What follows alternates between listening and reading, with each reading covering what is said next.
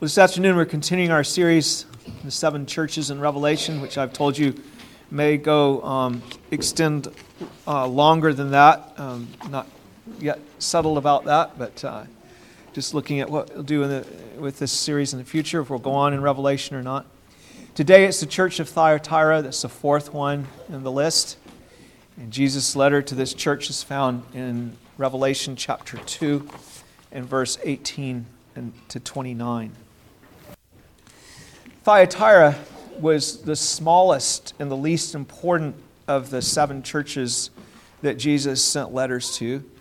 It was primarily in history a military buffer that was used to protect places like Pergamus. Like when the enemies would come in, then they had a garrison at Thyatira, and they would impede the army, slow it down, and then Pergamus or wherever could get ready for the battle, and so they got destroyed all the time. They weren't really able to build a lot of things. They got destroyed and wiped out, and then they would send another garrison in, rebuild the city, and get it going again.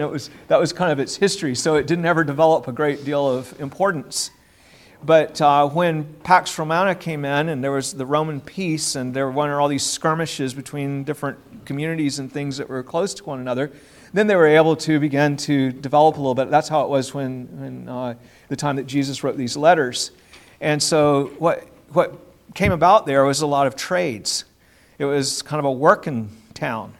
And they were a small town, but there were a lot of people there that were just, regular type laborers. And they had guilds. Then you kind of had to be part of the guild. It's kind of like a union if you were going to ply a trade there. They had some of the ones that the archaeologists have dug up are wool workers, linen workers, makers of outer garments, coats and things, tanners and leather workers, potters, bakers, dyers. That was one of the things they were really known for, is that they dyed cloth. Lydia was from there, from Thyatira, and she was a seller of purple. So that would have been some of that. And there were slave traders. They had a guild for that. And they had bronze smiths as well, people that manufactured bronze. It's the reference to the bronze shoes of Christ at Thyatira. But you had a lot of working people here.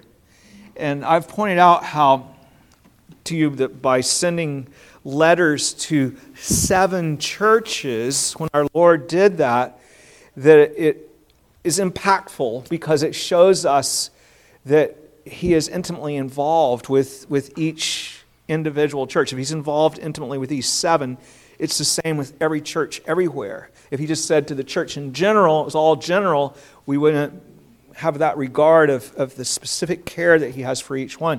And when we see now this church in a small place, kind of an unimportant place, and as far as the world would have it, and here He sends a letter to them specifically, as well as to a place like Ephesus that was a thriving commercial center, or a place like Pergamus that had the rich history that we talked about with it was the capital of Asia Minor. It had all the important things.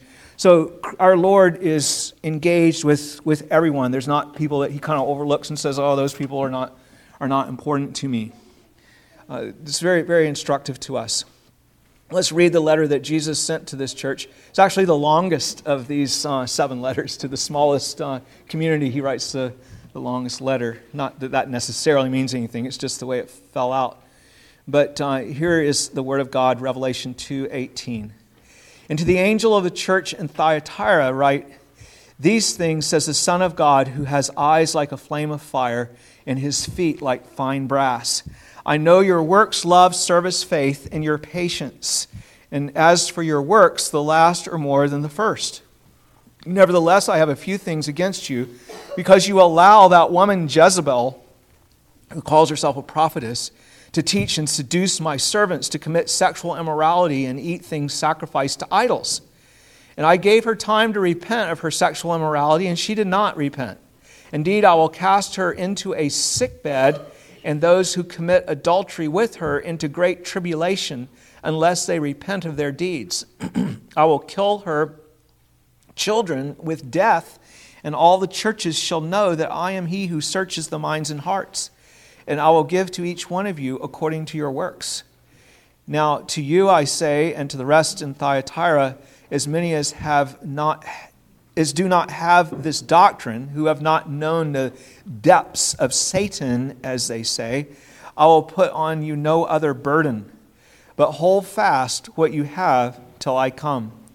And he who overcomes and keeps my works until the end, to him I will give power over the nations. He shall rule them with a rod of iron. They shall be dashed to pieces like the potter's vessels, as I also have received from my Father, and I will give him the morning star. He who has an ear, let him hear what the Spirit says to the churches. And there we end the reading of God's Word. Thanks be to God for His holy and infallible Word. May He use His Word effectually in our lives today. It's interesting that I have that quote from Psalm 2 there, that someone chose Psalm 2 this afternoon. But once again, we come to this letter recognizing that though it was written to a specific group in history, specific place, specific time, that there is instruction for us to hear, that the Word of God is written in such a way that it benefits us, and it is up to us to consider what these things say to us, how they apply to us. Always read the Word of God that way. Don't just read it as an interesting history or something. Read it to, what does God have for me here? What is He saying to us as His people? So here we are to learn, as we do from all the Scriptures, of our Lord, and of ourselves as His people. And even if you are not one of His people, you can learn of the God who made you and who will judge you, so that you can know how to become one of His people. These are very important things to consider. You can experience His saving work. So let's look at this little letter here that we have just read. The first thing we learn here about our Lord is that our Lord presents Himself as one that you would not want to trifle with, one that you would not want to mess with.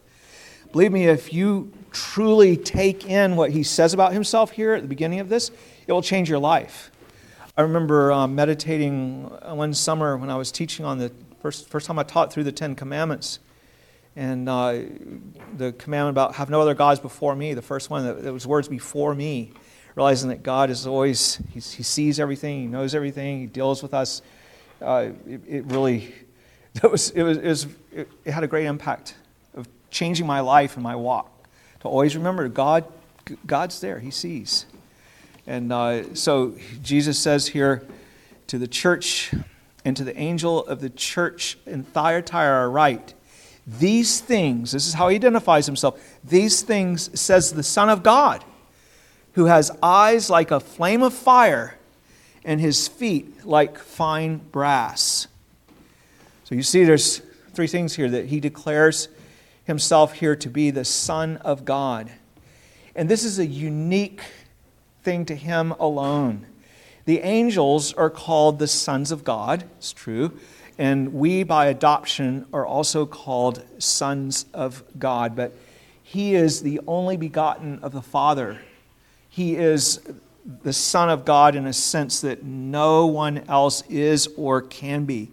He possesses the one divine essence of God. He is of the same substance and equal in power and glory with the Father. He is eternal and unchanging. He was not begotten in time, but as a son, He was eternally begotten of the Father. There was never a time that He was not begotten. He is God of God, light of light, very God of very God, begotten, not made, as it says in the creed of the Nicene Creed. He is our creator and judge, and so He is worthy of all honor and worship. He added to His eternal, unchanging, divine nature as the Son of God a human nature when He was conceived in the womb of the Virgin Mary, but He continued to hold the stars in their courses even while He dependently nursed at His mother's breast. He had to have milk in order to live, as we do when we're babies, but He also was, as the Son of God, ruling over all the nations and subduing kingdoms.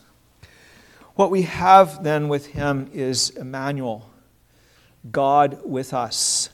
He is truly and forever one of us, yet having a human body and spirit like we do, he will continue in that form for all eternity, from his birth onward. He still has his divine essence that has no body, but he also has his human nature that he will carry with him forever.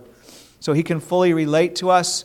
He can represent us as our prophet, priest, and king. He couldn't be our prophet, priest, and king if he were not one of us, if he were not human. But being God, he is that as what God would be like if he was our prophet, priest, and king. That is exactly what he is. Through him, then, we can be redeemed and we can know God in a way that we could not know God if we did not have the Son of God made flesh. As believers, we will behold the glory of God in the face of Jesus Christ, not only as he is revealed to us now in Scripture through what he did in history when he was here, but we will see him for all eternity in that way. Now, as we saw in John's vision in Revelation 1, he has all the glory and majesty and inapproachability of God, so that the great apostle John, we saw, fell down on his face before him like a dead man.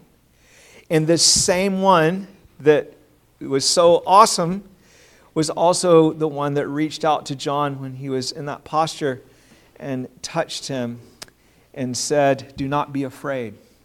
I am he who lives and was dead, and behold, I am alive forevermore." That's a beautiful thing. That's one that has so much majesty and glory, is the one who came and died and who reaches out and says, "Don't be afraid." How marvelous to know this one. Again, it changes our lives to see his majesty and purity and perfection as God, and to see his gentleness and his care and his ministry to those that call upon him.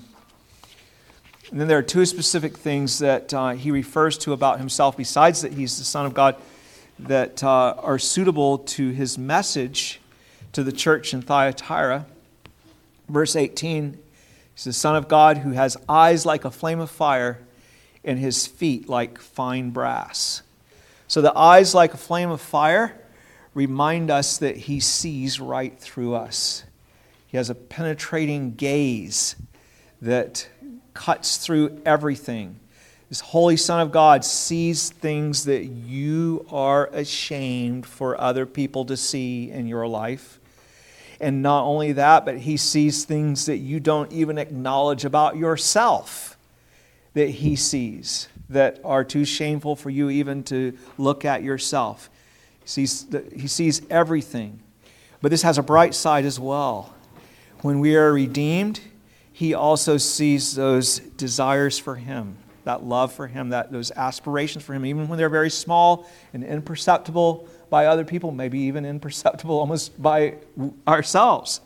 But that yearning for holiness and that some of the growth, some of the love and gratitude that you have toward him, he sees all of that too. And he rejoices in that. And we're seeing that in these letters, aren't we? Because he speaks about those things in a very positive way, as well as he addresses things that need to change. So he sees everything, and we need to know him as the one who has eyes like a flame of fire. And then his feet are like fine brass. That points to his invincible power, is the one whose steps are unhindered. As he marches forward to carry out his business, to carry out his judgments even, then no one can slow his advance. No one can prevent him. You can't be like that garrison at Thyatira that slows him down. He goes on wherever he's going to go with nothing stopping him.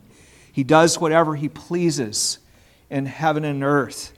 In particular, it speaks about the judgment by which he also tramples the proud under his feet. He crushes them. We're told in the prophet Micah, their imagery is used of the Lord empowering his people and making their feet like an oxen hooves that are made of brass or bronze that can trample out, can thresh the nations. You know, they would break the wheat apart from the chaff and the grain. The oxen would trample on it.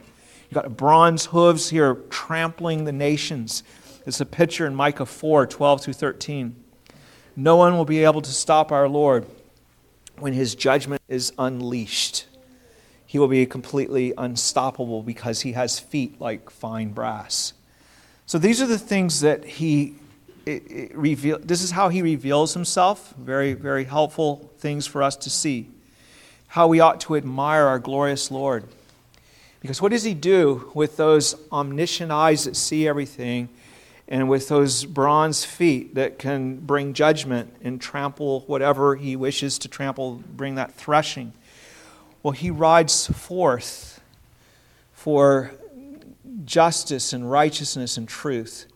We sing that praise of him. We're taught to sing praise of him in this regard. When we see him, lacing up all of his armor to go to battle. In Psalm 45, we sing, "My heart is overflowing with a good theme. I recite my composition concerning the King.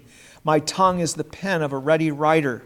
You are fairer than the sons of men." This is us admiring our husband as he goes out to battle and to do his work.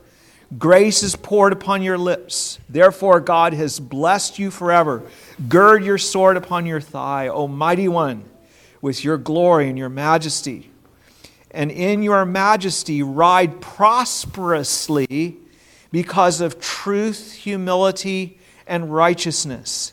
And your right hand shall teach you awesome things. Your arrows are sharp in the heart of the king's enemies. The peoples fall under you." This is what we see of the one who has this majesty. We praise him and we delight in him as the warrior who goes forth to bring forth his kingdom of righteousness and to subdue Satan's kingdom and bring him down. He is the Lord of glory. He is the Savior of the world. He will employ his all-seeing eyes and his brass feet to establish his kingdom of righteousness, where we will serve him in beautiful harmony with one another in the days of the accomplishment of that kingdom. No enemy, no rejecter of him will be able to prevail. He will reign. He will reign without any dispute. If you are among those who have trusted in him for salvation, your soul will be full of him in that day, and your heart will rejoice forever. If not, you'll be trampled under his feet. Those are the two ways. So that is how he introduces himself to Thyatira. There's going to be some at Thyatira that were right in the church that are going to be trampled under those bronze feet. There are other ones that are going to rejoice in this one who brings righteousness and peace into the world. What else do we learn about him in this message to Thyatira? Well, I want you to see next the charitable way that this one who has all-seeing eyes judges his people. I trust that you have heard the term charitable judgment before. It's when you look at something in a good light. You don't look at it critically, like looking for trouble and things that are wrong so much, but you look at it, to say, hey, this, you're looking at it in kind of a more of a positive way, seeing the good in it. You see a bit of something good, and you draw attention to it. You praise that, even though it still leaves much to be desired. That's how it always is for our Lord with us in this present time. Jesus does that with his people all the time. Not only has he fully covered for all of our sins and clothed us with his righteousness so that we're not guilty before him, but he also knows that the work that he's doing in us, it's just begun. The seed, though, he knows where that seed is going. And so he sees the seed start to grow, and he knows what the flower is going to look like. He knows what he's bringing forth. And so when he sees a little bit of affection for him, a little bit of righteousness, a little bit of whatever it is, he knows where that's going to go in his hand because it's his work in his people. The good things that he has started will develop into the full things that he delights in. So he delights in the beginning as well as the end of that progress and that growth of his people. Charitable judgment. We saw a lot of this in the Song of Solomon, didn't we? Where our bridegroom looks upon his people. He says, I'm ravished with your love. One look of your eyes has captured my heart. This This is where he's at with his people. We need to see him like that. We don't see him enough in that way. Now, what are the things that he sees then and expresses delight in the saints in Thyatira? Perhaps he has a delight of some of these things in you. Okay, let's look at them and evaluate and consider, do we have these things too? First, he commends them for their love and service. These things kind of fall out in pairs.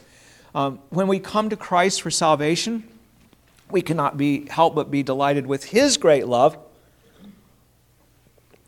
that even though we were unlovely, that he gave himself for us on the cross. This is love, he said, that a man would lay down his life for his friends. There is so much that could be said about the depth of his suffering for our sake, what he did for us, even more because of his great love for his Father. He did it because of love for his Father. And his desire as one of us who became one of us to do what pleases his Father because of his love for him. We see the love of Christ so manifested in what his saving work. And that love that we see in him then is a love that we delighting in, that we want to have in our own lives, and that we begin to have. As you admire something in someone, you begin to gravitate toward that thing. And this love is a love that expresses itself in service. It sent him to the cross. He didn't just love us, and it wouldn't have done any good. Stay up in heaven and love us and say, oh, I love them so much, and never come and do what needed to be done. So the flame of love, this flame of love has been lit in us when we come to him for salvation. By his grace, by the working of his Spirit, we come to love what is beautiful because it is beautiful. We're no longer jaded. We don't love beautiful things in our sin, but God begins to change that so that we love what is lovely. We love the Lord our God who is lovely. We used to not think he was lovely. He begins to give us a change in that way, an appreciation for things that really are beautiful.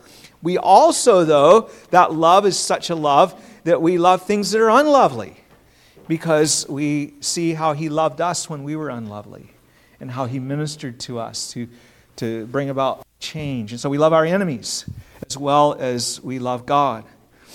We see how Christ loved us, and even when we were ignoring him and were otherwise ungrateful, or were ungrateful.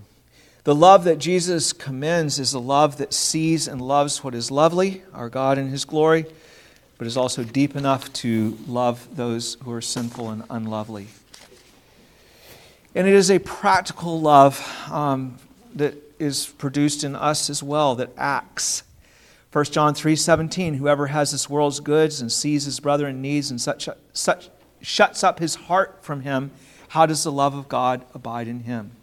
Jesus saw this love and service in the saints at Thyatira.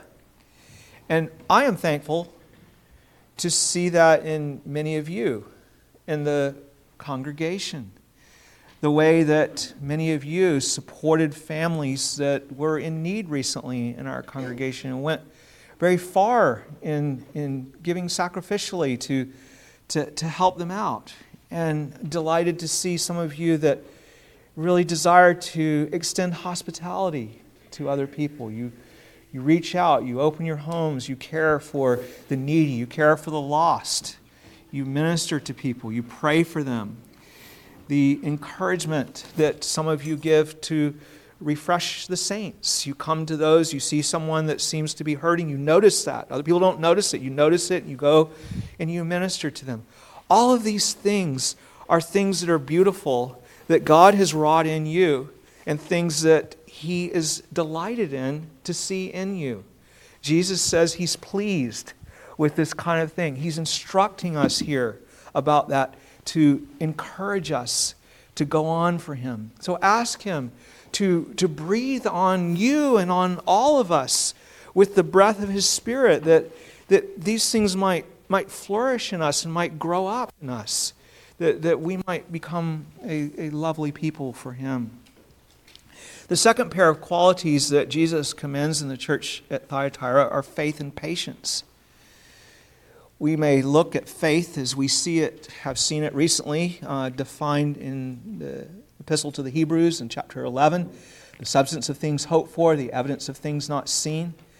The one who comes to God must believe that He is, and that He is a rewarder of them that diligently seek Him. In other words, He has the kingdom that He promises is a real thing. It's a kingdom, there's faith, you see, to receive that. This is something He's going to actually do. He's going to actually do the things that He said He would do. We believe that by faith. We cannot see God, and we cannot yet see the reward, the kingdom that He has for us in the end. But we come to God by faith, believing His promise of forgiveness, that we're forgiven and cleansed of our sin because He said we are through faith in Jesus Christ, and that He's going to bring us to glory. And because we believe, then we continue in patience. You see how those things go together.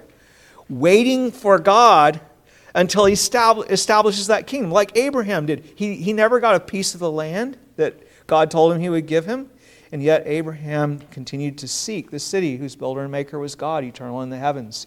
He realized that it was more than just an earthly kingdom, or he would have given up long, long before. We come to Him then trusting in Him to do the work of saving us that He says He'll do, the work of restoring us that He says He will do through Christ our Savior.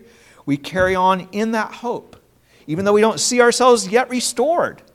We don't see what we will be yet, but we know that when we see Him, we will be like Him, because we will see Him as He is. So Jesus saw this faith, and He saw this patience in the saints at Thyatira. No doubt, as believers in that day, they were rejected and afflicted by the world. There was much persecution at that time. It was increasing. But they carried on how? By faith. Because they believed what God said He would do, then they could go through all of that with patience rather than with fretfulness and anger and frustration and giving up. They possessed their souls with faith and patience, and they were filled with the hope of glory. Christ in you, the hope of glory. That was where they lived in their suffering and deprivation in this world. They had riches that the world does not understand. They had joy when other people would say, how do you have joy when you're being abused and persecuted like that? Now, how are we doing in this regard? How are we doing as a church? How are you doing in this regard? Again, many of you have the battle every day. Some of the people that aren't here because of this battle of chronic illness. Some of you have broken relationships somewhere in your life, in your family, and very, very difficult things to bear.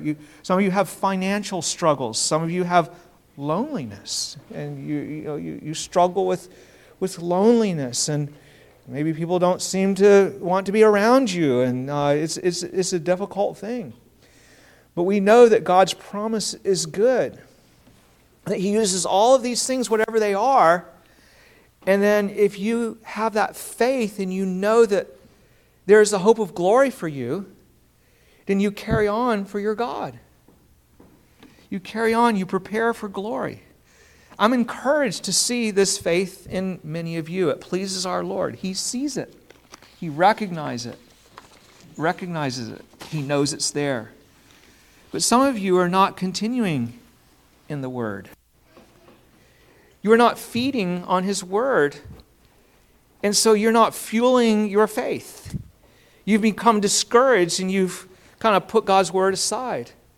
You're starving yourself to death. You don't have anything to carry you through. You don't have what God has provided for you. You're not praying. You're not seeking Him because you've lost heart. And you need to be restored. You need to come back. You need to return to the Lord and to feed on His faithfulness. No wonder you're dry and struggling if God's Word is collecting dust. How can you walk in faith? Because faith comes by hearing, and hearing by the Word of God. Faith evidences itself in persistent calling on the Lord as well.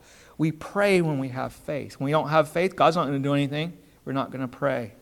When Jesus taught about persisting in prayer, He then asked, nevertheless, when the Son of Man comes, will He really find faith on the earth? There are going to be people that are still seeking. After commending the love and service along with the faith and patience of the church at Thyatira, Jesus gives them the fifth thing that's the best compliment of all. Okay, what's the best compliment to them of all? He commends them for growing in their works, in their love and service, and in their faith and patience. At the end of verse 19, he says, "As for your works, the last are more than the first." That's the way it's supposed to be. Okay, remember, we are to grow in grace, the grace and knowledge of the Lord Jesus Christ, and walk in the fear of God, ever increasing and growing in every good work, being fruitful in every good work. We are to increase in the love of God. In Hebrews 11, we saw how men like Abraham and Jacob, especially Jacob, and Joseph, Moses, how they grew in grace as the years rolled on. This was true of the saints at Thyatira. They were growing. But it's not always the case. We know it's not always the case. What did Jesus tell the church at Ephesus? They were reverting. You've lost your first love. You've dried up, he said. So that can happen as well. Their love was not as strong as it had been. They were going the opposite way. I see a mixture in our church. Again, some have grown cold and indifferent. Some of you here, maybe you're not among them, but go and stir up those that you see that that's the case. You need to repent. You need to get back on track if that's the case with you. Some of you only recently have been stirred up. I've seen some people stirred up lately that are starting to move forward. They're starting to grow, starting to make progress again, seeking the Lord again. What a wonderful thing that is. Oh, that would be true, that the Lord could say of all of us, like, what you're doing today is better than where you were yesterday. This year was better than last year. That should be the way it always is for us as Christians. We're to make progress in our walk. Okay, so these are the high praises indeed for Thyatira. But not everything at Thyatira was well. Jesus has to reprove the angel of the church. We've said that that's the leadership. I think it's probably the elders in plurality that work as a messenger to the church of the Lord. It could be just referring to the ministers, but there are, even in these churches, like at Ephesus, it was a whole presbytery. There were multiple ministers there. But he writes to reprove the angel of the church for failing to deal with the false teaching that was in their congregation. We especially need to take this to heart because Jesus has shown us that this is very, very important to him. I mean, this is the third time in the third letter out of 4 letters that he has mentioned this sort of thing. He knows how dangerous it is for his people to allow false doctrine, false teaching, or sinful practice in their midst. He knows that a little leaven leavens the whole lump. He knows that truth and falsehood cannot coexist in his church. The falsehood will become dominant if it's allowed to remain. At Ephesus, Paul had sent Timothy. Remember when we saw Ephesus? They were doing well in this regard. They weren't doing well in their love, but they were doing really well. They purged out the false teachers. They found those that said they were apostles and not, and they cast them out. And they were the ones that it was, you guys are doing great at Ephesus. Remember how the history of that, though? They had not been doing so well. Read the epistles to Timothy. Why was Timothy sent to Ephesus? Because they had false teachers among them, and those teachers needed to be dealt with. And the whole epistle of 1 Timothy is about that. And they had taken heed to Timothy's ministry, and so now when Jesus wrote to the Ephesians, he was able to say, yeah, you guys are doing great at that. You're not so good with the love, but you're doing great at this. Well, with this church, it's different. They're more like the church at Pergamos, where they had he talked about that they had those that had the deeds of the Nicolaitans, and they were bearing with. They were putting up with a lot of evil. Remember at Pergamos they'd suffered a lot of persecution, but this was their problem. They hadn't dealt with the false teachers. And that could be common in a persecuted church because everybody's all being persecuted together and you're all comrades and you're standing together and somebody's like not really, they're being immoral, they're doing something that's not right, and you still want to embrace everyone. And that can be a problem. And it was a problem at Pergamos. And it's a problem at Thyatira. It's the same kind of sinful toleration of heretics. We really need to pay attention because we have been slack in this, and the elders recognize that we had not been dealing with some things that we needed to deal with, and we've mentioned that, we've made that known, and we're trying to be more faithful. You need to pray for us. It's hard. It's not something pleasant to do. You don't like to do church discipline. It's awkward and it's just clunky, and it's not a thing that anybody wants to do. It's unpleasant. And churches then put it off. Here's a problem. In the early church, churches that were planted by the apostles, when the apostles were still alive, this was a problem. It's a problem in our day, big time. Clearly, though, it's something that our Lord stresses as important. So it needs to be important to us. Some people say, I don't want to hear about that. Well, no, I don't really want to hear about it either. But we need to hear about it because our Lord says it matters. So what was the issue that was not being dealt with at Thyatira? Well, they had a woman there that's called Jezebel. I don't think that was her real name. Of course, it was the name of the woman, the wicked queen to King Ahab in the Old Testament that was an idolater and fornicator and all the rest. And so this is the issue, what's going on in this church. Now, I can't imagine being whoever the guy was. It wasn't John because he was shut out on the Isle of Patmos. But when he put down this letter and gave it to the messenger to take around to these 7 churches, be the guy that's going to read the letter. And you've got, this may have been a church like, the size of our church or something. I don't know exactly how big it was. I don't think Thyatira was a real big church. And he has to read this to them. Nevertheless, the Lord says, I have a few things against you because you allow that woman Jezebel, who calls herself a prophet. Everybody knew who she was when that letter was read. They're sitting there, and she was likely sitting there too, because you allow that woman who calls herself a prophetess to teach and seduce my servants to commit sexual immorality and to eat things sacrificed to idols. And I gave her time to repent of her sexual immorality, and she did not repent. Indeed, I will cast her into a sickbed, and those who commit adultery with her into great tribulation unless they repent of their deeds. And you say, what? He marked out someone that was in the church and named them? Yes, he did.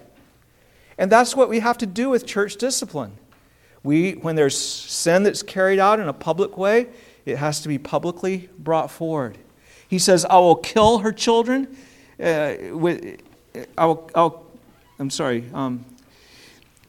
will cast her into a sickbed, and those who commit adultery with her into great tribulation, lest they repent of their deeds. I will kill her children with death, and all the churches shall know that I am he who searches the minds and hearts. He's got the eyes of a flame. And I will give to each one of you according to your works. I will trample down my enemies with my bronze feet, and I will bring blessing to those who are serving me. It's likely that everyone in the congregation knew who this was talking about, who this Jezebel was. And perhaps, again, she was there too when this was read to them. So what is this all about?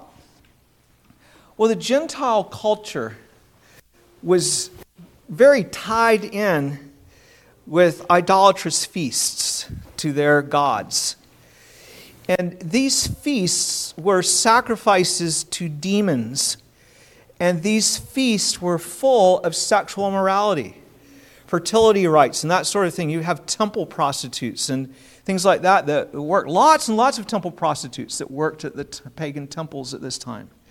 In Acts 15, a council was held at Jerusalem about how to handle the Gentiles that had come into the church. And the big question that was raised that everyone thinks about when they think about the council at Jerusalem was whether the Gentiles had to be circumcised and keep the law of Moses. And the council said no. No, they don't have to be circumcised and keep the ceremonial laws of Moses. The 10 Commandments, that's not the ceremonial law, but the ceremonial laws of Moses. They didn't have to do that. But it also concluded that they were not to continue in their pagan feasts that were sacrifices to demons, and it involved them in fornication with temple prostitutes and stuff like that. So hence the decree of the council stated this, Acts 15:28. For they wrote, "For it seems good to the Holy Spirit and to us to lay upon you, you Gentiles, no greater burden than these necessary things, that you abstain from things sacrificed to idols, from blood," that's part of the association with the idols, "and from things strangled, and from sexual immorality." Again, that's something that was part and parcel of these feasts that they would have. "If you keep yourselves from these, you will do well. Farewell." And that was delivered to all the churches. It was a relief, of course, to the Gentiles not to have to be circumcised and to keep the ceremonial law, but it was difficult to give up their pagan feasts. And you say, whoa, how could that be difficult, these pagan feasts? They were part of the rhythm of their life. You need to get into where they were with this. Atheists still have Christmas trees, right? Why? Because their heart's not in it, but they like the festivity. They like the activity. They have the feasts and all these things. And those that were once Muslim that depart from that but still are in their families, they observe Ramadan. They participate in these things even though their heart is not in it. It's so this is a thing that was part of their life, and they had family, and the family would get together at these feasts. It was a thing that you just did as part of your culture, and to pull away from that was a difficult thing. Well, can I do this and not get involved in the bad stuff? I'll just go and hang out. That kind of a thing would be the question that you would ask. And even more difficult, though, for them in giving up these feasts, for these tradesmen that we're talking about. Remember I said that they had guilds that were like trade unions? Well, if you were going to apply a trade here at Thyatira, you had to be in one of those guilds. You couldn't just go out and start dyeing cloth or something and sell it on. Well, you're not part of the guild. You can't do that here. That's not allowed. And to be part of a guild involved participating in the feast that they had. Feasts that were to idols. And if you weren't involved in that feasting, then you couldn't be in the guild. And if you weren't in the guild, then you lost your livelihood. So these were not so simple to just walk away from these feasts. And the woman called Jezebel, who claimed to be a prophetess, taught that it was okay. Hey, it's okay to be involved in those pagan feasts. Maybe she said, yeah, you're cleansed by Christ, you're forgiven. And this was just what many in the church wanted to hear. Someone saying, oh, yeah, that sounds good. We can still do this. We can do it with a clear conscience. This was a teaching that appealed, at least later on, if not now, that one of the part of the teaching was that you can do these things in a detached way. We know about doing something in a detached way, don't we? I talked about the atheists before at Christmas or something like that. And we struggle with that. I talked about that this morning. We worship, our heart's far away. We're saying all the right words. We just sang a whole song. We didn't even pay attention to it. It didn't mean anything to us. We were detached. And so it didn't mean anything, right? Okay, now I'll rationalize that. Well, I can go to this feast, and I can eat the food that's sacrificed to the idols, and I can do all these things and be there with all the immorality that's going on, but I'm going to be detached. I won't be engaged as a Christian in those things. Very, very easy to start to rationalize this kind of thing. I can keep my heart pure. And this is probably what that reference is to the depths of Satan, that they've not known the depths of Satan, because some of the Greek philosophers and everything, they had this kind of idea that I can do something with my body that I'm not really doing, because it's just my body, and my spirit's pure. They had that kind of understanding that at least it was clear later on that developed and was a heresy in the church. We're not sure if it was how fully developed it was now, but it was in seed form. Such a teaching is not acceptable to the Lord, who calls us to be holy in body and spirit. Not just on the inside, but the inside and the outside. What we do with our bodies matters. Our bodies are the temple of the Holy Spirit. You think about in Corinthians where Paul addresses that. Jezebel was in violation of the decree at Jerusalem in Acts 15, that the Gentiles are not to engage in these things. She said, no, it's okay. She contradicted what the council had determined. Jesus is going to make an example of her and those who follow her. As Jesus says in verse 21, he had given her time to repent and she did not. So now verse 22, he is going to cast her into bed is actually what it says. And the New King James understands it as a sick bed. That may be it. There's some debate about what kind of bed it is. It doesn't really matter. He's bringing judgment to her. And it's interesting because it's actually in the present tense. I cast her. I am casting her. I'm carrying out this act. I'm doing this right now, he says as he sends this letter. Her punishment will be associated with a bed because her sin was associated with a bed, with fornication. She was actually guilty because she was especially guilty because she was not just doing wrong, but she was leading others to do wrong. She was promoting this wrong. And so that makes her even more guilty. In verse 23, Jesus says that he is going to kill her children. And there's some question of what does that mean, her children? Who are her children? It may be her actual physical children that she had by fornication. That her children that she had born were going to die.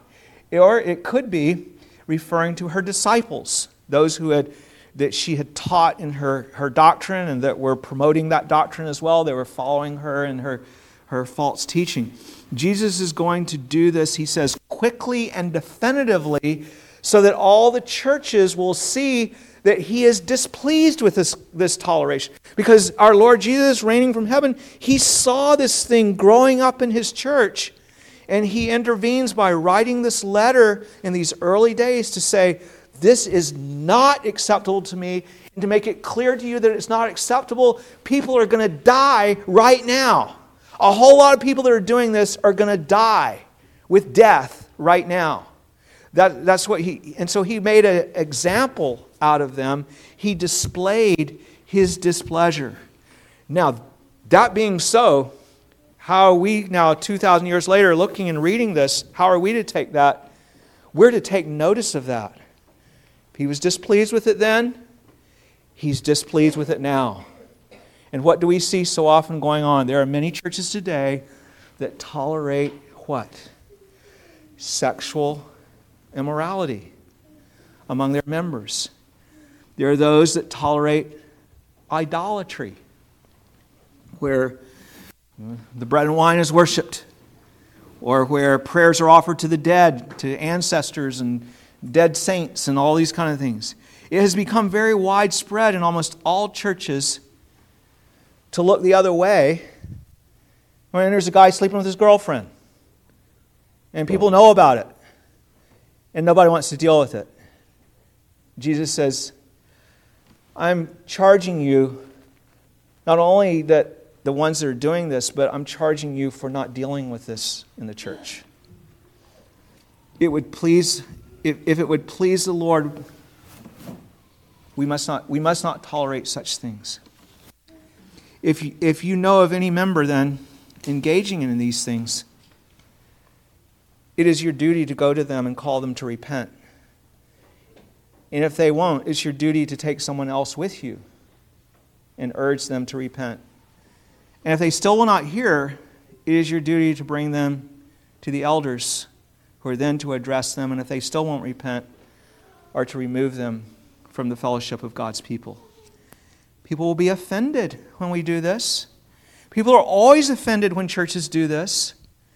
But better to offend people than to offend the Lord of glory, who has eyes like a flame of fire and feet like bronze. Jesus makes it very clear that he does not want us to tolerate this behavior. If we will not deal with it, Jesus will. Verse 23, and I will give to each one of you according to your works. The angel of the church at Thyatira had not dealt with Jezebel. So now Jesus is going to deal with her directly to let the church know what he thinks of Jezebel and her doctrine. Next, our Lord addresses those who have been faithful and who have not gone along with Jezebel. This, of course, would apply to us if we have not gone along with the common heresies and trends in the church today, like the acceptance of sexual immorality in the church. That it's not an issue if they fornicate and such things. Verse 24 says, "Now to you I say, and to the rest in Thyatira, as many as do not have this doctrine, who have not known the depths of Satan, as they say, I will put on you no other burden." You can hear how he picks up the language of the Jerusalem Council. Because what did they say in their decree? That I will put on you no other burden. Like we only this. Abstain from fornication and from idolatry, and we're not gonna make you get circumcised or keep the law of Moses or do these other things. Just do these things that are right before the Lord. He wants us simply to, as he goes on to say, hold on firmly to Him and to our faith in Him. But hold fast what you have till I remain. Continue in His Word. Continue in simple worship and praise of God and purity. Continue in love and service. Continue in faith and patience. These things that he said were growing in them, the works that were growing. He asked for nothing extraordinary. He simply wants simple faith and pure walking before Him. He gives us a tremendous incentive here. If we keep His works to the end, we will reign with Him in glory. Verse 26 and 27. "And he who overcomes and keeps my works until the end, to him I will give power over the nations. He shall rule them with a rod of iron. They shall be dashed to pieces like the potter's vessel, as I also have received from my Father." This is a remarkable promise to those that overcome. That's the promise that was specifically made to God's Son in the second Psalm. And Jesus now says, He takes that same words and applies them to the people at Thyatira or anywhere else who overcome. That you're going to rule over the nations with a rod of iron, and they shall be dashed to pieces like a potter's vessel. This is an extraordinary thing for Him to say. It's not obviously for the present time, because it's talking about the reward if they overcome and persevere to the end. What is He talking about? We're going to reign with Him in glory. We're going to rule with Him in glory. We may not be under the dominion, we may be under the dominion of godly rulers in this world presently, but if we go on with Christ, we will reign with Him and have no regrets, whatever losses we may have borne in this world. Best of all, He says that He will give us the morning star. What is the morning star? Well, according to Revelation 22:16, it is Jesus Himself. He says in Revelation 22:16, "I, Jesus, have sent my angel to testify to you these things in the churches. I am the root and offspring of David, the bright and morning star." So He is, you see, the one who came from David and the one from whom David came. From whom David came. He is the root of David. David came out of the root of Christ, right? But his creator, he created David. But He is also the one who came from David. He is the offspring of David. As we saw this morning, He is one born of us. We brought forth Christ by God's enabling power. He brought us forth, and then we brought Him forth. He is the light that rose in the darkness in this dark and weary world to lead us to our heavenly home. He is the bright and shining star of hope that welcomes the dawn of the day. He gives us Himself as the morning star to shine in our hearts. As His covenant promise goes, "I will be your God, and you will be my people." As the Song of Solomon says, "I am my beloved's, and my beloved is mine." Is He your morning star? If you have Him by faith, then you will also have Him by sight. Has He risen in your heart to give you hope? Is that a real hope that you have? Is it a living hope to bring you home to God? Jesus concludes, "He who has an ear, let him hear what the Spirit says to the churches." Plead with Him to arise in your heart, the morning star, to bring you salvation and hope and love and service and patience and faith, to bring you thanksgiving and joy. Please stand.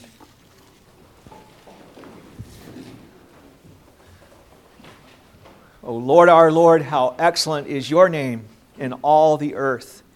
For you have dominion over all things. You have established your kingdom, and you reign forever and ever until all of your enemies are brought under your feet. And we praise you and we acknowledge you, O Lord, that you are in glory, reigning with those bronze feet and with those eyes that are like a flame of fire, and that you will accomplish your purposes concerning judgment in the church. We praise you, O Lord, that you have made yourself clear to us. We don't need to be fuzzy about whether fornication is sort of an okay thing, sort of an understandable thing, or such things. It is not to be tolerated in your church. And we see, Lord, how that the early church really did take heart to these things. And there was a great intolerance for fornication and such things in the early church. It is not so today, Lord. We cannot say that. We confess that in the church of Jesus Christ today, that in our part of the world especially, there is all kinds of sinful toleration of these things. And we pray, Father, that you would have mercy upon us, that you would deliver us from our idolatry, and that you would deliver us from our fornication, and that we would not go on in these things with an indifferent attitude about them. Father, we pray that we would be holy as you are holy. We are very grieved to see the condition that is in the church in this regard. But Father, we thank you too that we can see that you are at work doing the good things that you commended at Thyatira, that there is some of that, Lord, among your people today as well, all in the church throughout the world. That there is love and service, that there are those who are laying down their lives for the saints. There are those who give sacrificially to help those that are in need. Those who are always ready to pray for their brother or to encourage them or to minister to them in whatever way they need. There are those, Lord, who are wholly devoted to you because of the great love that they have for you. And Father, we see that there are also those who have faith and patience, that though they bear many afflictions, persecutions of all kinds, or infirmities of this world, that, Father, they continue on in hope. They continue on with patience because they believe your promises. Though it seems to go wrong for them, maybe they're out to perform a ministry and no one receives the ministry. No one responds to the gospel. And we've seen those who have such faith that they carry on undaunted, that you uphold them and you sustain them in their faith and they go forward, being even the only one in a community that trusts you and that believes in you. Father, it's a marvelous thing to see. And we pray, Lord, that you would give us that kind of robust faith, that we would not waver in doubt and unbelief when it gets difficult, but we would continue and persevere, as the word patience really means, that we would persist and carry on, and that we would persevere in prayer and in the means of grace, that we would continue in your word, that we wouldn't set the word aside and say it's not doing any good, or set aside prayer and say it's not being answered. But Father, that we would know that you do hear your children and that you receive them. And that though we may pray for things that do not receive an immediate answer, that you will receive our prayers, Lord, and you will bring about your purposes and you will strengthen us and bless us as we call on your name. Not one prayer will be unheeded and unacknowledged. We praise you, Lord, for that. And we pray, Lord, that like Thyatira, that these things would be growing up in us, that we would be increasing in the fear of God, the knowledge of God, in our love for God, in our delight, in our service, in our hope, in our faith and patience. Father, that we would be getting stronger and stronger and not weaker and weaker. Oh, Father, may your church flourish today. Oh, Lord, your kingdom come, your will be done on earth as it is in heaven, that you might be glorified, O Lord. Hallowed be your name. Your truth, Lord, prevail forever and ever. Your people stand forever and ever, for you are the ones with the eyes like a flame of fire and the feet that are like bronze. You are the Son of God, and you will reign forever and ever over your church, and you will establish her and beautify her and perfect her. All of our hope is in you. You will destroy our enemies. You will scatter them, and they will not be able to prevail against us. Oh Lord, we praise you and we thank you. In Jesus' name, amen. It's interesting. One of the things that I find that had people actually express displeasure about before is with preaching about fornication and that sort of thing. People say, preach about that too much. And you think about this with Revelation. Jesus keeps preaching about it. This letter. He keeps on preaching about it. And when you think about that, we need to take heed to it. Why does he keep preaching it? Because his people keep on doing it. That's the reason. It's very simple, isn't it? He keeps preaching about it because they keep on doing it. Yeah, we need to come to the Lord our God and return to him, as we just sang, that we would receive his mercy and forgiveness. He's ready to unleash it upon us if we will turn away from our transgressions and follow him. Receive the blessing of the Lord, you who are seeking the Lord. The Lord bless you and keep you. The Lord make his face shine upon you and be gracious to you. The Lord lift up his countenance upon you and give you peace. Amen.